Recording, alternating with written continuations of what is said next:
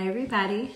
We're back with Holy Woman 2, the second class of this series. Thank you, everybody, for joining. I see everybody coming in. Hi, Nicole.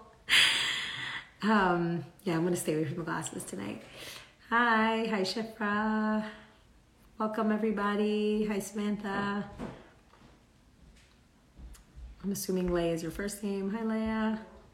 Hello, Bits of Glitz. I should have put on my sunnies.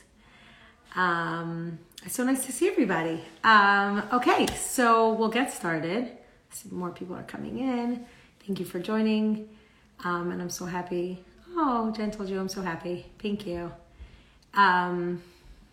It's always hard because this gets saved as IGTV and then everyone has to hear me welcoming everybody. But then again, it's also live. So it's so nice to see everybody. And welcome. Yes, Freddie, thank you, Hashem. Novato. Wow, we got some nice people pouring in tonight. Okay, so what we're going to do tonight is we're going to start the first of this first of a two-part series. So we're going to be talking about Rachel and Leah. Tonight we'll talk about Rachel. Next week we'll talk about Leah, but really they're very much connected. So if I overlap, please bear with me, and we'll touch upon a little bit of Rachel and a little bit of Leah tonight.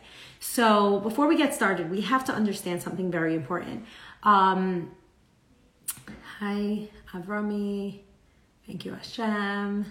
Okay, what we have to understand here is that Rachel and Leah are not just two, women who lived way back, and two of them who were sister wives that were married to Yaakov. They weren't just two specific women, two holy women, two matriarchs. They were actually builders and creators of the Jewish people. And what they did and what they accomplished in their lifetime is actually kind of like a dance floor for us to survive on and for us to thrive on as Jewish people. So what we're saying is that they are kind of like these beams that Hashem created the world with. On one side we have Rachel, on one side we have Leah, and we have the incredible attributes, or if you want to call, I'm not sure what the chat is, but if there is a chat, they've created midos that we now stand on and we now have that will bring us till the end of time.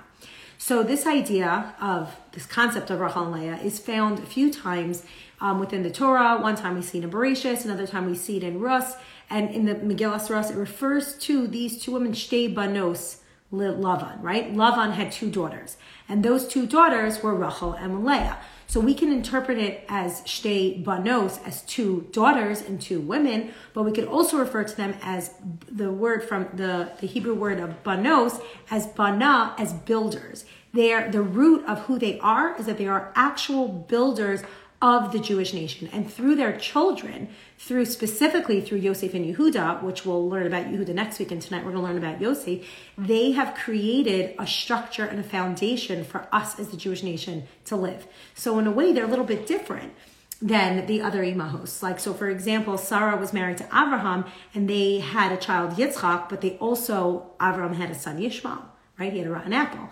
Then we had Rivka and Yaakov. They had two sons, and one of them was Yaakov and one of them was Esau, another rotten apple. So what we have now is Yaakov. It says about Yaakov, mitaso shlema, that his bed was complete. He had the 12 tribes of who we are, and they come from Rachel and Leah. So they are the builders and the foundation in which the Jewish people and the Jewish nation can stand on, and they are what bring us to the end of time. So let's try to understand a little bit about Rachel, what we know about Rachel, and let's talk about the life of Yosef, and that's going to give us some idea as what midah, what character traits she gives off to us so that we can get through Galus and we can come to the end of times and times of Mashiach. So Rachel, it says about her that she was Yifas Toar, Yifas Mara, she was beautiful to look at. And when Yaakov first met Rachel at the well, that was like the hot dating spot, Yaakov saw Rachel and he immediately realized this is who I want to spend the rest of my life with. He got sad because he really wasn't going to be buried with her, and she wasn't endgame. Leah was obviously endgame. We'll discuss that next week. But what he saw within Rachel was she was beautiful, and not only was she beautiful to look at, she had beautiful character traits.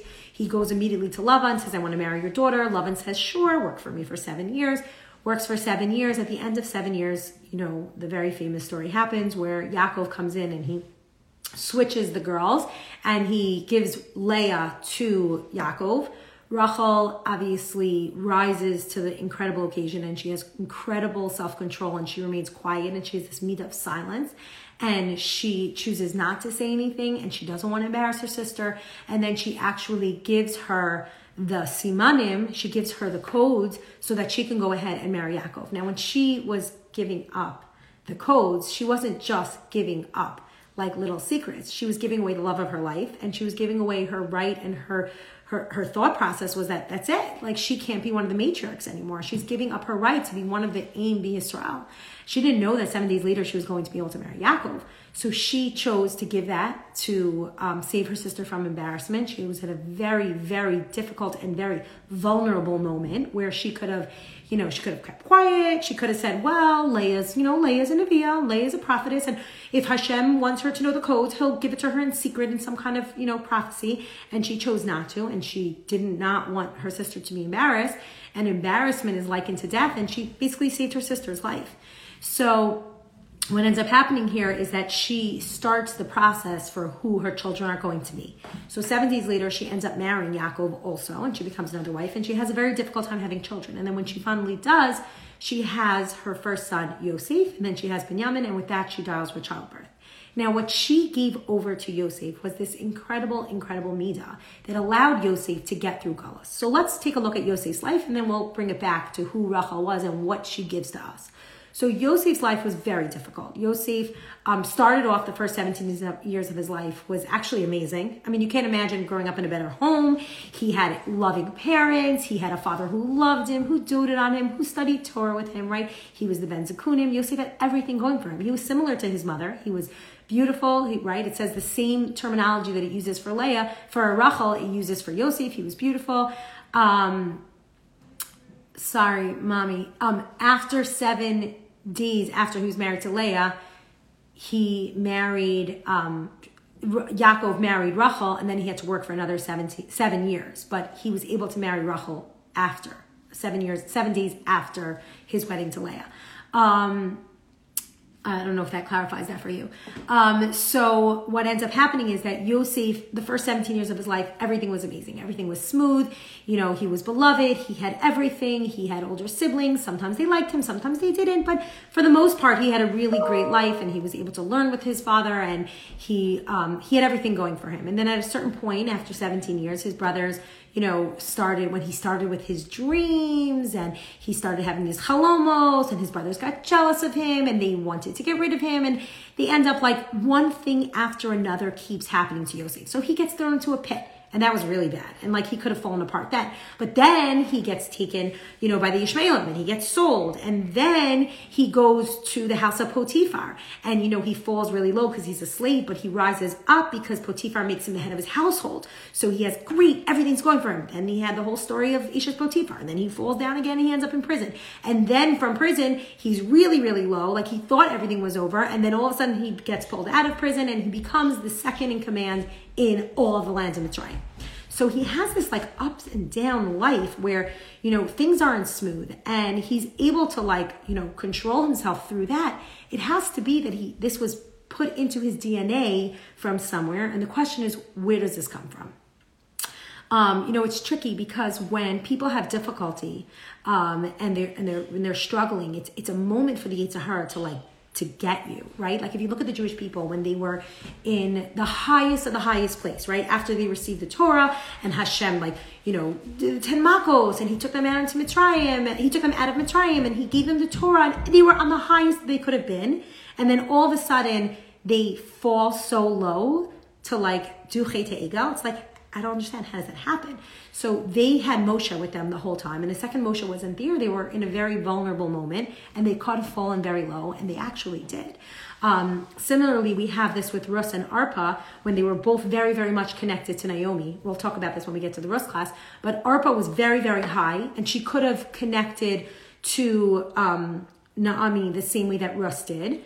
But it says that when she left, she fell and she was in a very vulnerable moment. And it says that she sinned terribly that night that she left. And then Rus goes on to be the great-grandmother of David HaMelech. So you have those moments where when you're totally thrown off your rocker, that's when the Yetzer Hara can get you. And what we see is that Yosef was able to handle every single one of his difficulties and challenges with grace. And not only with grace, accepting it, that it was Hashem's will. So where does he get this from? So this comes from the silence of Rachel. So when we go back to the story of Rachel on the day of her wedding, right? When everything was going for her and everything was amazing and she was beautiful and she was beloved and Yaakov worked so hard for her for 7 years, right? And they were preparing for marriage. She was preparing to be this Ein B'Yisrael, and she was getting everything ready and she was getting her Sheva Brachos outfits and she was so excited and she was dressed and everything. And in walks her father Lavan and he says, "Not today, honey." Like Lavan was the trickster, the ultimate trickster, right? We spoke about him last week with Rivka, and he said, "No, this is not happening. Leah is going to be the one to marry Yaakov." And she chose at that point to silence herself, to be quiet, not to throw any kind of like hissy fit or get upset or start crying.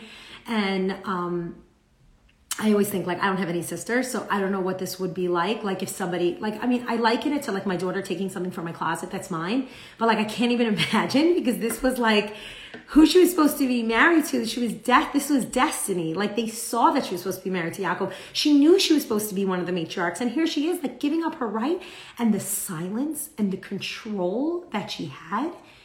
I mean, it's beyond. And not only that, it says that she remained silent. But then she spoke when she needed to, and she went over to Leah and she gave over the codes. So she was a medaber. She was able to speak, but she also knew when to silence herself. When we silence ourselves, what she was doing was, she wasn't just silencing her mouth and she wasn't crying and fetching and calling up her friends and telling her, you didn't even know what happened. She didn't do that. She actually silenced her voice and allowed Hashem's voice to come into place. She surrendered herself. She kept quiet. She quieted her will, and she allowed Hashem's will to take front and center. She gave her sister those codes. She spoke when she needed to, but when she did that, she instilled this ability to give up physicality, to give up the things that she thinks is right, and allow Hashem to take over. What's interesting is that in the future, she had one of her descendants who also knew when to keep quiet. And that's none other than Esther Malka, right? Queen Esther, who comes from the Shevet Binyamin, right? Mordechai Ishimini. Esther also knew when to keep quiet. She was in the palace of Achashverosh, and she knew at that moment that she needed to be quiet. She needed to keep her identity private in order for the survival of the Jewish people to happen. And Rachel felt the same way. She's like, I need to keep quiet. If I keep quiet, then this is the right thing to do. She recognized that this was Hashem's will. If Lavan, her father, was coming into the room and taking away her right to get married that day, it must be what Hashem wants from me. The same thing happened with Yosef. If my brothers threw me into the pit, this has to be what Hashem wants. If I got sold and I ended up in the house of Potiphar, this is what Hashem wants. Just Potiphar's chasing after me. This is what Hashem wants. He was able to weather the storm. He was able to do this throughout all his challenges. And this, by the way, this midah that Rachel ingrained in us, gave us this ability to do it throughout the years. You know, we learned this a little bit, and these ideas were a lot I heard from Rebbe Tzalei Cohen and from the Sfas Emes. She explains that when Yosef had his first dream, go back to the story of the dreams. His first dream was that he was a bundle of wheat in the middle of a field, and he stood in the middle straight. And then all the other bundles, which were the other Shvatim, were bowing down to him. But if you think about the wording of this dream, it's teaching us so much. It's teaching us for the future. It's telling us that a field, what's a field? A field is very different than a vineyard or an orchard, which have gates in which things are like planted very neatly and carefully. The idea with a field is that a field is like Hefker. It's like open, it's like come, go, things, you know, sometimes there's a border, sometimes there's not. People can frolic in the field, right? Anything goes in a field. There's no boundaries. But what Yosef was able to do within that Hefkerness, within that world with no limits, he was able to stand firm and erect and straight.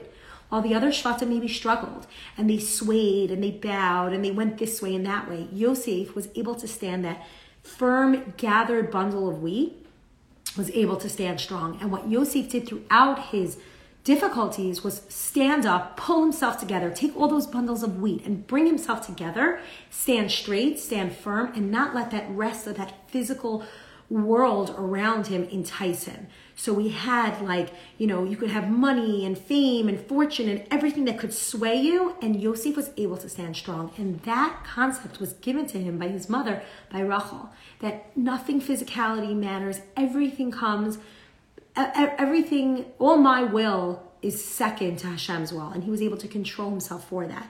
Rachel teaches us that you have to be able to sometimes stay away from the physicality, shun away that, and stand strong with who you are. And Yosef is the ultimate tzaddik. Yosef is tzaddik Yesod Olam. Yosef gives us that midah of Yesod that comes from his mother, from Rachel, to be able to stand strong and know what's right and do what's right. Rachel obviously was tremendously rewarded that Rachel Mavaka al Baneha, that in the future Rachel was able to daven to Hashem, and he was the only one that Hashem listened to. Avraham, Yitzchak, Yaakov, Moshe, everybody came and cried before Hashem to ask them to take the Jewish people out of exile, and the only person that Hashem listened to was Rachel. And when she was crying, Hashem said, you can stop crying from now, Rachel. I'm going to take over, because you silenced your will. You were quiet at that moment where we needed to be quiet. Because of that, don't worry, don't raise your voice any longer, don't cry. I'm going to save the Jewish people in your merit. And one last thought that I just wanted to leave you with is that in the story of Yosef and the story of Eshes Potiphar, it says it throughout the story that Potiphar gave Yosef everything. He offered him everything in his house. He made him really second in command. He had everything there. He told him, even if I'm not home, everything in my house is yours. Whatever you need, raid the kitchen cabinets, take the snacks, go into this room, go into that room. The only thing you can't have is my wife, Eshes Potiphar. And when Yosef was there, he recognized that he had everything, and he had power, and he had control in the house. And then when it came to the point where he was tested with Eshes Potiphar, and she kept tempting him and drawing him in, and Yosef kept withstanding, Yosef said, 1 second, your husband, my master, offered me everything. He told me I can have anything here in this world. Everything here is for me, except his wife. And I need to obey that. And the reason that it clearly says it out there in the Torah, that Yosef repeats this and says it out loud, is a nevuah for us. Yosef is saying that Hashem, he put us here in this world. We're the highest, right? The human beings. Hashem put everything in this world for us. He gave us animals. He gave us plants. If you're on a plant-based diet, whatever it is, he gave you everything here in this world for you to be able to thrive and to live. And when he asks us to do something and we disobey, how could we do that? Yosef is saying, if I were to disobey the one thing that Hashem asked for, I'm a fool. I'm here, I'm a Yerei Shamayim. I believe everything that you did was here for me. And this nevuah is, don't mess up. You have the possibility, you could have everything, but you have to follow in the way of Hashem. And this midah of Yesod, this midah of Tzaddik Yesod Olam, of being able to withstand everything physical out there, stems from Rachel, and she allows us to build the Jewish nation on this midah of Yesod. So that's really what we're going to discuss about Rachel. What we're going to do next week is we're going to talk about the midah that Leah gives to this world, and how Hashem, continues to see us thrive with these two midos of Rachel and the midos of Leah. I was just thinking, it's almost like Hashem is this orchestra, we're the orchestra, and Hashem's the conductor, and Hashem is waving his two, wands, and one of them is the wands of Rachel, and one of them is the wands of Leah, and that's how he gets us through this world. We are, the beams of Rachel and Leah are coming through this world, and we're able to stand upon them. They're creating midos that the Jewish people can get till the end of times, till the times of Mashiach. And we see that in her children, we see that with Yosef, we see it with Shaul. Shaul, by the way, was also a very good-looking king. He was tall. His shoulders were above all. They all had this midah of beauty. Esther was beautiful. They say she was green. She was tinged, right? Her skin color was beautiful. Yosef, Shaul, they're all incredible people that came out of Rachel. Eventually, Mashiach ben Yosef comes from them. And what we'll do next week is we'll talk about the midas of Rachel, the midas of Yehuda, Mashiach ben David, and we'll touch upon the story of Yehuda and Tamar, the story of David and Bathsheba, and how all that leads also to Mashiach and the end of time. So thank you so much for joining. I'll stay on here a minute if anybody has any questions. Let me see if there's anybody wrote anything here. Leah had no idea that Rachel was the one who was intended to marry Yaakov. That's very possible, yes. Oh, I'm so happy. This is Hashgacha Pratis. People were learning about this. Okay. So thank you so much for joining. Thank you, Helen Davis. I really appreciate you all coming on, and take care. Have a great night.